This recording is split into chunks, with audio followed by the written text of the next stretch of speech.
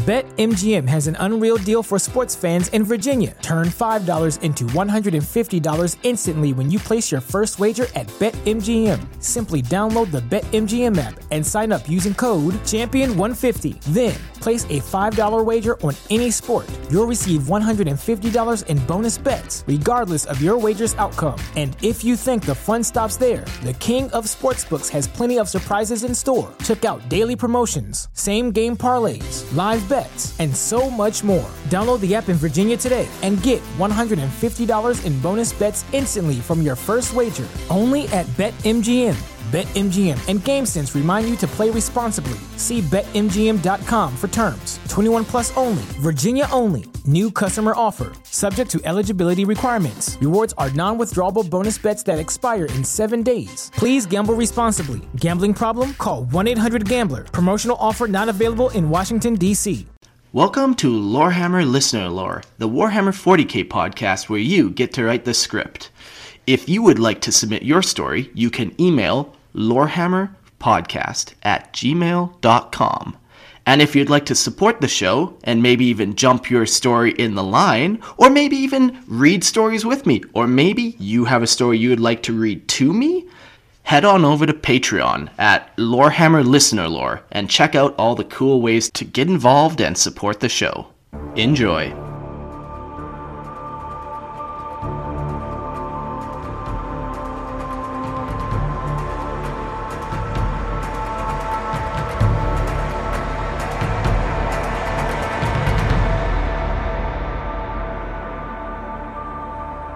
Welcome to Lorehammer Listener Lore, the 40k podcast where you get to write the script. Hey, I'm your host Mark, and joining me we got Dylan. G'day, Back to How's read some everyone going? stories. Oh, it's going so good. How are you? Pretty well. I am so excited for the next installment of this fucking epic saga. I am so hyped to be back to read this. I kept you waiting for the appropriate amount of times. I Googled the days, and it turned out 37 days since we recorded was the perfect amount of suspense built. So. Oh, you calibrated that perfectly. Yes, I did. I'm impressed that he can even produce the next segment of this within 37 days, which should take years by the quality of it. Yeah. Fuck. Jeez. Today we are doing part 2 of a story that we read. It's called A Red Hand Weeps, and it is by William. So go back and check out the last episode that we did. I forget which number it is, but it's all labeled. Yeah, basically, there was it's a small recap. It's like it's a Drukhari party, and it's as Drukhari parties go. A Drukhari party. Drugs and Drukhari party, and basically we follow the kind of protagonist who's like a servant there. But basically, there's the mistress. She's the Archon's daughter. Is that correct? That's what you said, right? Yeah. She's the Archon daughter. Yeah. She's behind some sealed doors doing some promiscuous or suspicious things. And then the homunculus guy rocks up and he's all like, I need to speak to her, or whatever it is. And then kind of lo and behold, they pull back the curtain and everyone's dead behind the doors and they're figuring out what's going on. Yeah. And like they acted shocked, but let's do the math. How many Drukhari orgies end in this fashion? Like, how shocking is this really? I mean, like, yeah, they're certainly not using, protection. There's a lot of unprotection happening in all contexts of the word. Shock should be part of the course at this point. So to see them extra shocked, is very telling. Okay, well, let's dive into this fucking story. A Red Hand Weeps, Chapter 2. You want to do a page at the time? What are you going to do? Yeah, I'll read about halfway and then we'll swap where I feel like I'm raspy voice. Yeah. Kill, let's do it. In response to an urgent yet carefully ambiguous invitation, she arrived. Trailed by 6 handmaidens, she ascended the long, winding staircase. Marble features betrayed no hint of the curiosity or concern such an invitation would invoke. Her party stepped upon the final landing. The only acknowledgement of the incubi, who now stood on guard, was a gentle nod. Tendrils of colorful sheer silk flowed about her and her handmaidens, trailing hems of long, transparent fabric under which shone smooth porcelain skin. Unnatural colored veins and venomous blood ran close to the surface, pulsing through pale flesh. So light and thin was the alien material of their elaborate gowns that the slightest movement suspended trailing lengths in midair and did nothing to hide the bare nakedness beneath. Mm. Mm. He says while speaking shirtless. I see your bad. Panama. Like poisonous flower petals, they floated past the large circular table upon which unopened messages cylinders still laid mixed amongst empty crystal glasses. They gathered before the chamber door, handmaidens fanning out behind their mistress, each one of them an expert in poison, toxin, or venom. Even by the standards of Drukhari, they were superlatively beautiful, but none more so than their mistress of poison, the court of Lemurian. I know that is an actual right? Drukhari word. Oh, okay. Lemurian, potentially. Yeah, okay. My esteemed colleague, Alice. Fuck the names. Fuck all these crazy Latin words. That's basically just what Lawhammer as a whole. You know, going.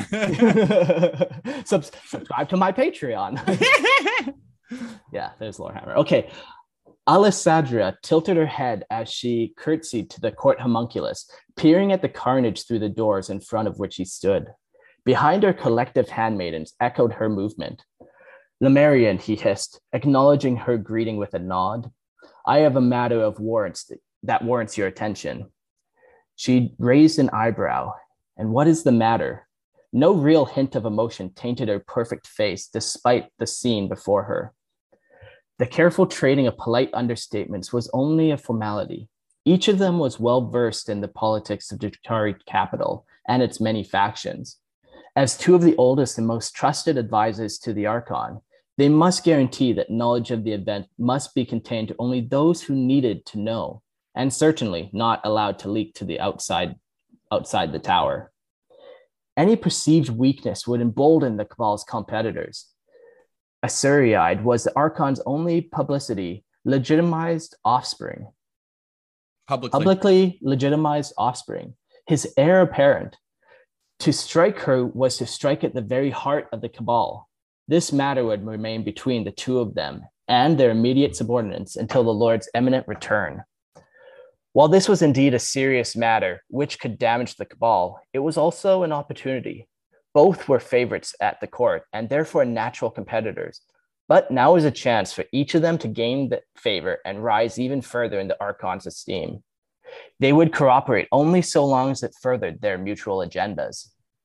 Before dispatching a messenger to Court Lemuria, Canric had overseen the securing of the chamber. He felt the responsibility fell to him, especially as the Lord Archon was currently absent from the tower, enjoying a rare performance at the Circus of the Cult of Strife. His lord's last action before leaving had been to entrust the homunculus to the very message cylinder that had caused Canric to discover the death of the Archon's daughter.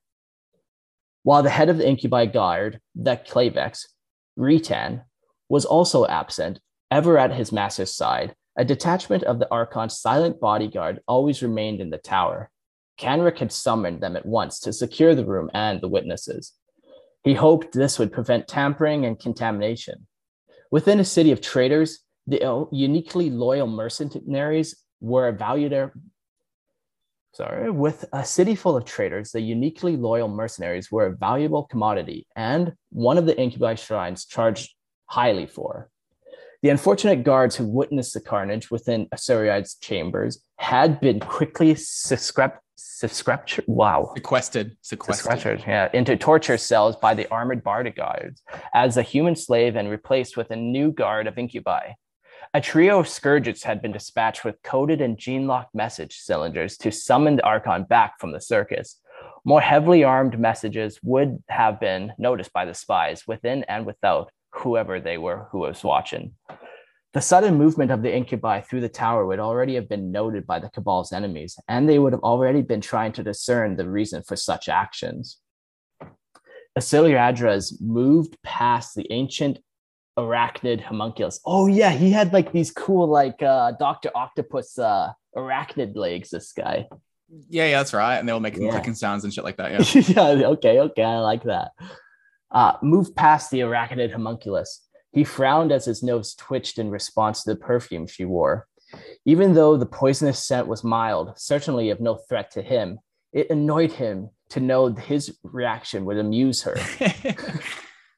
However, she gave no indication of noticing his displeasure. Her full attention focused on the corpses piled by the door next to which she now knelt. With the tip of the needle's sharp fingernail, she scraped some of the silver flecks from the dried stain by the corpse's ear before digging her finger through the silver gray liquid which had pooled beneath the head. Black lips parted as she placed a silver drop upon her tongue. She tasted for a moment before wiping her lips about the entirety of the silver-stained digit. Eyes closed, she studied the full flavor before slowly removing her finger. A green venom filled the vein, pulsed at her temple as she concentrated. Her tongue curled about to swill the subtle hints of flavor in her mouth. Swirl. Swirly twirls. The marble skin of her throat ripped as she swallowed. Her body played host to poisonous beyond numbers, granting her a familiarity with and immunity from substances which would kill others with just a touch. She was so venomous that a bead of her sweat alone could kill. To walk in her wake was to risk a terminal reaction from her exhalation. So this story, while written incredibly well, I think is written too elaborate, man. There's some huge words. And while it flows, I don't know, maybe I'm just an idiot though. Yeah, you just need more education, I think. Maybe. Whatever you got in your childhood was insufficient. These words are descriptive. They are beautiful. It's using vivid language. I feel like I'm reading something like Dr. Peterson, Jordan Peterson would write, like so many words. You're like, I think I know what you're saying, but by God, do I have to try to focus? No, I'm enthralled, man. This is awesome. Like, and it really sucks you in. Yeah, it's a great story. I'm really liking the character development of this venomous chick. Okay, I'm going to carry on. Yeah. As a mistress of poison, it was her responsibility to protect her lord from others of her kind, as much as it was to provide him with the means, should he wish them, of silently ending his enemies. Court rumor held that the Lord Archon had once spent a decade under her careful instruction, allegedly building up a temporary immunity to her ever-shifting toxicity, just to be able to spend one night in her chamber, a rumor neither had ever confirmed nor denied. Alexandria opened her eyes and nodded to her handmaidens, indicating it was safe to proceed. She had judged that if any poison that had presented, it was now inactive. If she had learnt more from the single taste, then she chose not to reveal it yet. The Lemurians' handmaidens gathered samples from the bodies at the doors, hair, nails, skin, blood, as well as the vial of gray silver liquid that had stained the floor. Alexandria walked back to stand beside the homunculus. I trust you will inform me when the Lord Archon's return is imminent. Canric nodded. Then we shall take our leave. Canric nodded in assent. Then we shall take our leave. My esteemed colleague. I feel like every time I say her name, it's also different, but fuck it. Alexandria smiled coldly. I shall have a report awaiting him. I hope you will also have something constructive to provide. Perhaps you'll be able to modify him. Mollify. It's an interesting choice of word. Yeah, keep going. Taking charge as its risks as much as its rewards. Watching his competitor and her handmaidens depart, Keinrich stayed silent until the sounds of the steps had faded from the long staircase. Fetch our lord's daughter from the chamber, he instructed the silent incubi, and bring her to my operating theater. Touch nothing. He was taking a risk. He knew that long before Lemurian made a point of it.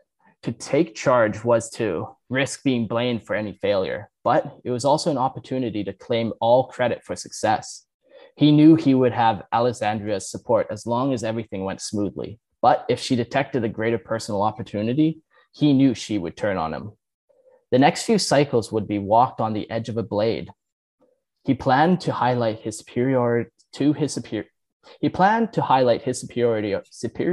to the court Lemurian By completing the surgery and reporting the revivification of the body to the Archon upon his return, knowing what poison had been used would seem like a weak contribution indeed compared to the reincarnation of Asuryide being able to tell them herself. With a rap of bone, the homunculus departed. Bulbous organic growths lined the curved walls and stretched up into the cavernous ceiling of the homunculus's operating theater. A web of fluid pipes and life-supporting intravenous lines throbbed, linking each bulb together, all fed by the heartbeat of arcane machinery. They traveled up and up into the impossible geometry of folded space. A prism-like effect tricked the eye into thinking there was no end to its height, just a repeating pattern of cables and organic machinery. Or perhaps there was no end to through some ancient technology, an immeasurable vastness had been compressed into the bowels of the tower, where Kantik has built his surgical lair. Within each growth, a figure twitched and turned, a slowly repairing body containing the soul of a killed Drukhar, or a mindless, pre-prepared clone. An empty vessel destined to serve in the rapid reincarnation of a loyal member of the Cabal. Some had spent decades in these half-formed shapes. Others had spent centuries turning slowly within the nutrient-rich fluid of the anamorphic sacs. The time involved in rebirth was partly dependent on how much of a body had remained after death, but perhaps more dependent on how much attention the individual warranted. A homunculus could easily speed up or slow down the soul recapturing and rebirth process significantly. In the center of this web, on the floor, surrounded by a marble autopsy slabs and steel surgical tables, arrived by the homunculus that had designed it all. Kanrik had trained in the arts of reincarnation and cloning for many slow centuries as a lowly rack in his former coven, learning to rebuild a body from as little as a fingernail, or to separate the individual pieces of a high-born client killed in a venom explosion for cloning. It had become his specialty.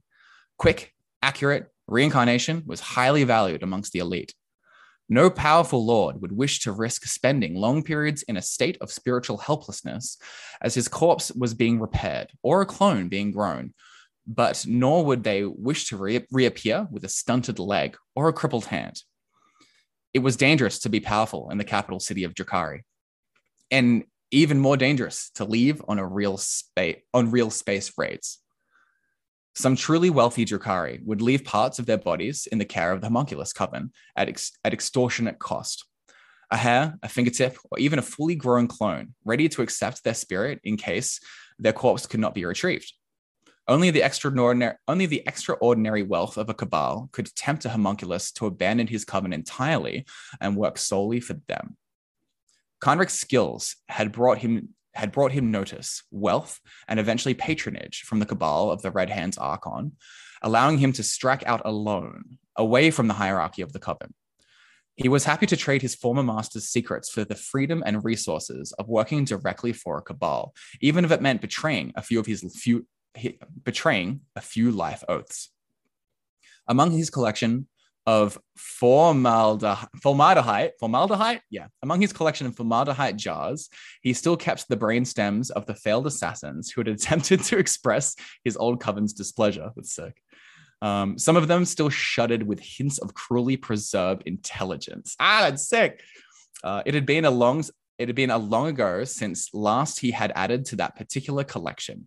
Perhaps his old masters had reconciled themselves to the fact that he was... BetMGM has an unreal deal for sports fans in Virginia. Turn $5 into $150 instantly when you place your first wager at BetMGM. Simply download the BetMGM app and sign up using code Champion150. Then, place a $5 wager on any sport. You'll receive $150 in bonus bets, regardless of your wager's outcome. And if you think the fun stops there, the king of sportsbooks has plenty of surprises in store. Check out daily promotions, same-game parlays, live bets, and so much more. Download the app in Virginia today and get $150 in bonus bets instantly from your first wager. Only at BetMGM.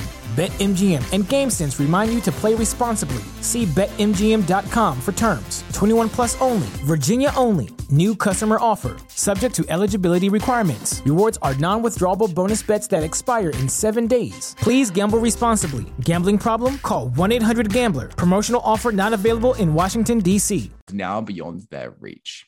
That's pretty good. The homunculus's eyes were closed as he mentally readied himself for the task ahead. About him scurried servants, preparing his operating theater, arranging vials, laying out tools, attaching nutrient feeds to the empty animatic sacks that lay upon his surgical table. Each servant moved gracefully around the various tables, collecting up tools and the organic supplies that their master would soon need.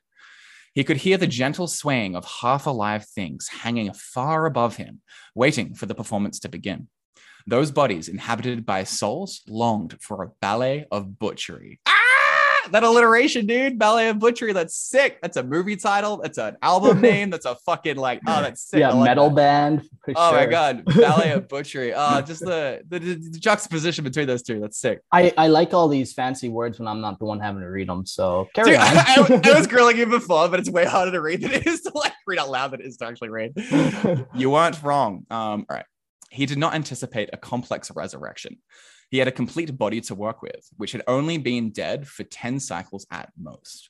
He almost looked forward to performing the simple procedure, which over time he had perfected into an art form. It would not be long before he would learn the Asuride's own lips, the details of her death. Learn from the Asuride's own lips. There we go. Behind faceless masks, bare-chested racks continued with their tasks, each displaying a single-minded dedication to their art. It was rare that the surgical lord would ever take part in such a simple task, but this was the reincarnation of the Archon's daughter, after all, and certainly warranted his personal attention. Each servant hoped to gain his attention in some small way by demonstrating a superior skill or efficiency in their craft. The corpse of the Asuride laid upon a gurney against the wall, silently waiting, flanked by the incubi who had collected it. Her body was as it had been found, naked, save for her shimmering elbow-length gloves. A few splashes of other guests' blood had dried long ago upon her naked chest, stains from whatever games she had been playing before her death.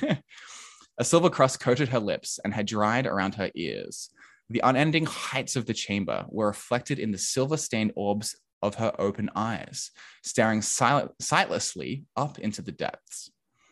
Conric's own eyes remained closed until a silence fell, signaling that his servants had finished preparing for him. He breathed deeply, inhaling a heady mix of surgical odors, some pure and some putrefying, each comforting in their familiarity. With a sigh, he opened his eyes and nodded at one of his servants, a lowborn sworn to his service some hundreds of cycles ago. He didn't remember his name. He had probably never learnt it, but that particular rack had shown some promise, and when he remembered the pattern of scars on its chest, where it had been practicing surgeries on himself. "Strip and clean the corpse," he commanded, turning all his attention to the operating table before him. His arachnid ribs walked him forward to the waiting operating table.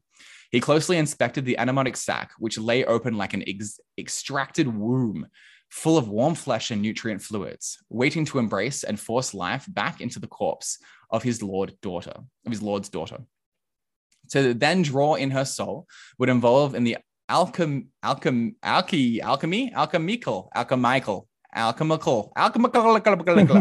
arts of pain. And for that, he had his pick from the entirety of his lord's cells and exotic menagerie. The longer a Drukhari spirit wandered in the immaterium, the greater the chance it would be lost to the eternal hunger of she who thirsts. No resource would be denied him as he guided back from the aether the spirit of Asuride. For a moment, he toyed with the idea of using that impotent senior Kabbalite who had led the infectual guards. They waited in torture cells not far away, but he dismissed the idea, poetic as it might have been. The Archon would want to question them himself before he decided how exactly to punish their failure. His servants had already selected a few exotic species, whom he would vivisect on this very same table.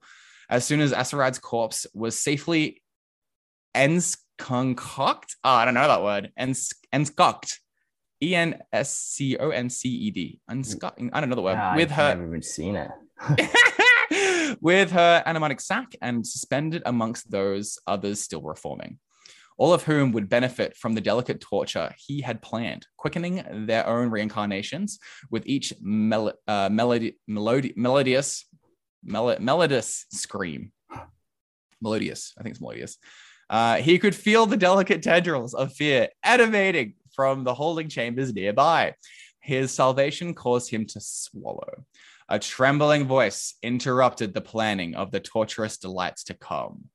Master? At which Kenric snapped his head around. How dare anyone interrupt his silent contemplation? He instinctively raised a bone spur as he prepared to eviscerate the individual responsible. The trembling rack responsible for this outrage stood by the corpse, holding aloft 2 shimmering elbow-length gloves, which had just been removed. Another servant stood holding a bowl of scented wash and cloth, frozen in its task of cleaning the body. Between them both could be seen the right hand of Asuryide resting upon the steel of the gurney. Kenric froze, his murderous rage, bone spur still raised and quivering, his eyes fixed upon the corpse's hand, immediately identifying what had so startled his underlings. The naked form of the Archon's daughter was as perfect as one would expect of the true-born noble. No scars, no blemishes, not a single flaw. So why was her right hand missing the last digit of her little finger? With a growing dread, Kenric rushed forward. Pushing the feeble racks aside, he gripped the corpse's hand, peering closely at where the digit should be. With a twitch of his left eye, a membrane slipped into place, layering an additional biological lens, which allowed him to enhance his view of the finger. Sick. With this, yeah, that is so cool. It's creepy. It's so creepy and cool. Yeah, creepy is the right word. This is eerie as fuck. Yeah, for sure. Fuck.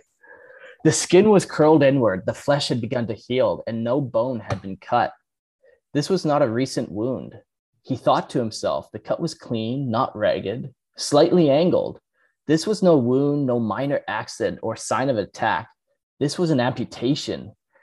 A dreadful suspicion began to grow in his mind. He had seen this kind of amputation before. Indeed, as an apprentice rack, he had performed multiple of them himself for wealthy clients. With an urgency he had not felt in long centuries, he began issuing orders sharply.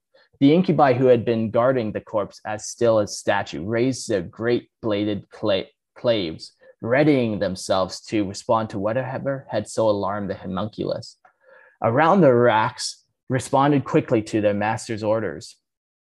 Some servants left their surgical theater to fetch captives from the adjoining holding pens. Others gathered up corpses and began placing it within the amniotic sac, stitching it closed quickly as Kenric began moving with dazzling speed to insect ports and needles, connecting the corpses to all the arcane fluids required to provoke it back to immediate life.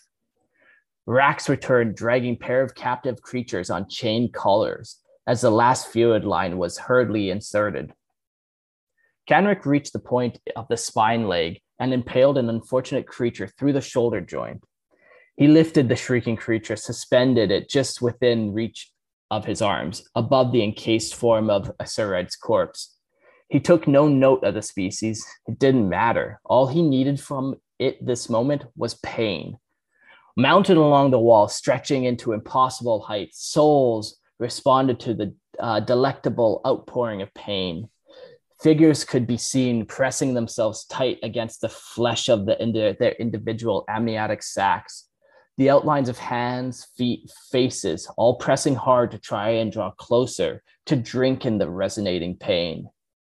Kenric gave no mind to the enthusiastic response above. Rather, he expectantly studied the body upon the table before him. There, that wary expectation began to fade and turn into apprehension. While the corpse was beginning to react to the stimulus being pumped into its flesh, there was no sense of spirit. Not a single psychic twitch, no sense of spirit returning to inhabit its old form. Only the cold spasming of the stimulated nerves and electrified muscles. He thrust a scalpel into the struggling captive sternum, drawing fresh screams and renewed writhing above, flooding the chamber with fresh suffering. Desperately flicking through different organic lenses, the homunculus augmented eyes viewed spectrums of reality beyond natural sight. But even then, he could not detect even the subtlest of spiritual movement around the body. There was no twitch, no sense of spirit, nothing. There was no sign at all of the soul that was returning to possess its physical form, as the Drakari's ability to do. Their cursed mockery of more immortality had certain steps that must be followed, or they would risk real spiritual death following their physical death. It was a homunculus's duty to guide those steps, first to provide the vessel, and then the vitality of suffering to fuel the soul's return. With a death this recent, there should not have been no possibility that she who thirsts would have already consumed her soul. And the body was such a complete state, her spirit shouldn't have been far away. It should have been anticipated this moment, almost hovering in the ether, anchored to the corpse. Enraged, Kyriak flung screaming creature away, and the body crashing forcefully against the wall with the snapping sound of falling limb. "Where is he?" he shouted. "Ascend from the panic."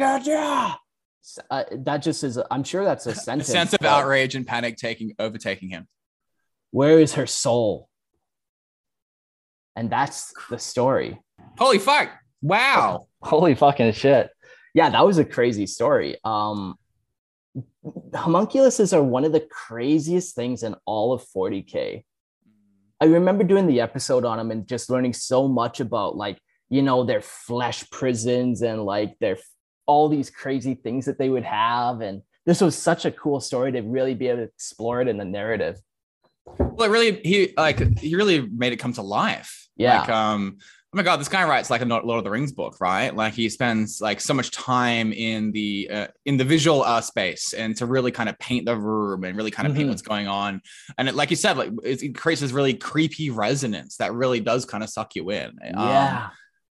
Like the language is difficult, but it's good. It's very 40K. Like it's suitable, right? If I was reading this in my head, it would be fantastic. I'm just a horrible reader, so that's not like it's true to read out loud. Yeah, no, I feel like you know. But yeah, like it was beautiful. Like it sounded really nice, and I really like some of the details that he kind of got into and kind of really expanded on. The whole character who knows poisons and venoms, and she secretes venom, and to be even around her, you're like, holy fuck. Yeah, no, it's crazy. I don't know, everyone's written so well. I'm trying to pull some things that I really like. Yeah, when she's talking about when she's the poison master, fuck, what was that? And the other guy, like, you know, whiffed it, and you know, if anyone else, it would have killed him. Fuck, I lost the bit. It doesn't matter. But anyway, like, yeah, and he's like, I tried not to look annoyed, and neither did she, or like whatever. Yeah. No, it's just insane. Like, this is so just dark and just like visceral, and it's just, I don't know, it's cool. It's gothic as fuck. Yeah, man. It's gross. It's you know, it really sucks you in. And like he's increasing the mystery, so we still don't know what this message is, and we're getting more mysterious parts, like this whole finger amputation. I'm so curious how this kind of ties. What is the point of this finger amputation? It's 100%. something. Yeah, 100%. Like, does that imply that she made another clone of herself at some point, or like what was that finger used for? Yeah. No, it's just cool. God, just the language she uses. Ballet of Butchery. That was my favorite. That was fucking sick. That's a takeaway for me. The Ballet of Butchery. Yeah, geez. Yeah, keep writing, man. Like, you are clearly good at this, and this is like this very easily could be a novel one day. At this kind of like caliber, and like, you know, this is what you'd expect from a thick 40K book. Yeah. Like, if you haven't submitted to like the Black Library short story competitions I do, you definitely should, because you have a knack for sure. 100%. Yeah, no, this is great. It's just professional is the right word, right? Yeah. I just like how much I feel like even if you don't know much about 40K, you might be able to kind of pick this up. Like, he slowly introduces concepts of like even she who thirsts. While we don't really know what that is, we know it's some type of spiritual entity. Like he gave just enough to know about kind of everything. Yeah, he's baiting it, isn't he? But like in the context, you can't understand that's important. It's got to do with their soul. You know, something should have happened that didn't. And like, you know, the way he kind of flings the corpse, you know, sideways, it's like you can see the frustration in him. It's just paved with so much descriptive language, which is really cool. Like I'm curious to see like a page or two that has less descriptive language and more dialogue, just to really kind of get to know these characters a bit more. Like this character development in what's happening, but I want to hear them. I want to see what they think. You know what I mean? Like even in the first one, he had a little bit of dialogue, but it wasn't a whole lot. So yeah, dialogue's the hardest thing to write. You know what I mean? Because how people talk is hard, but way to fucking go, man. Honestly, William, this is golden. Really good job, my dude. Yeah, for sure. I can't wait for part 3. Make sure you message me on Discord as soon as you get it done, and we'll try to get him kind of closer together. But very cool. I can't wait for part 3. That's all I got to say now. 100%. Yeah, I need to know the message. Much. I need to know the finger, and I need to know what the heck that poison was. That silver kind of. Yeah. They picked up. This is cool. Yeah, this is great, man. Honestly, super impressed. Cool. Any other thoughts on this one? I don't think so. Like I said, I'm just excited for the next chapter. I just had a good time. It just really pulled me into a world. Like it made me see Drukhari in a way that like really, really helped paint a picture. Yeah. Well, like even just the way he kind of snuck in some scourges in there, where it's like, on the top of this tower, there's some fucking bird people, and you use them as messengers, and he just kind of snuck that in there. It's very cool. It's sick. And just the way the vastness of the ceiling above him and how it like had the illusion that it kind of goes forever. And there's all like all the souls, all the people hungry for the pain that's to come. And it's like, it's a spectacle, right? And it's just, I don't know, it's just fucking 40K. It's just really well described. Yeah. Yeah. Cool. Well, that's all I have to say for this episode of Lorehammer Listen to Lore. Thanks, Dylan, for joining me. Thanks for having me on there, bud. It was good to see you. Yeah, good to see you. And we'll see you guys all in the next episode of Lorehammer Listen to Lore. Don't forget, you can submit your stories to lorehammerpodcast@gmail.com. Support my Patreon at Lorehammer Listen to Lore, or just Lorehammer Main. You can do that, whatever. Just fuck it, whatever. You know, you do. He's abandoned on an island. He needs all the love he can get and support. Yeah, exactly. I'm abandoned on an island. I need all the money I can get because I have to be able to trade with the goats and the chickens. We're going to use that money to build a bridge between here and Calgary. So that's the goal. That's the goal. All right, everyone. See you on the next episode. Bye.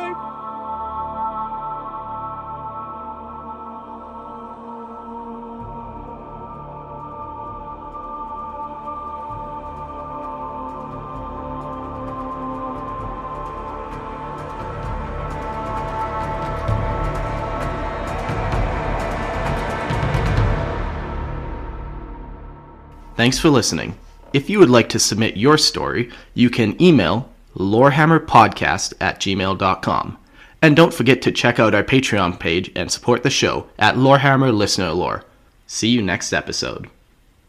BetMGM has an unreal deal for sports fans in Virginia. Turn $5 into $150 instantly when you place your first wager at BetMGM. Simply download the BetMGM app and sign up using code Champion150. Then, place a $5 wager on any sport. You'll receive $150 in bonus bets, regardless of your wager's outcome. And if you think the fun stops there, the king of sportsbooks has plenty of surprises in store. Check out daily promotions, same-game parlays, live bets, and so much more. Download the app in Virginia today and get $150 in bonus bets instantly from your first wager. Only at BetMGM. BetMGM and GameSense remind you to play responsibly. See BetMGM.com for terms. 21 plus only. Virginia only. New customer offer. Subject to eligibility requirements. Rewards are non-withdrawable bonus bets that expire in 7 days. Please gamble responsibly. Gambling problem? Call 1-800-GAMBLER. Promotional offer not available in Washington, D.C.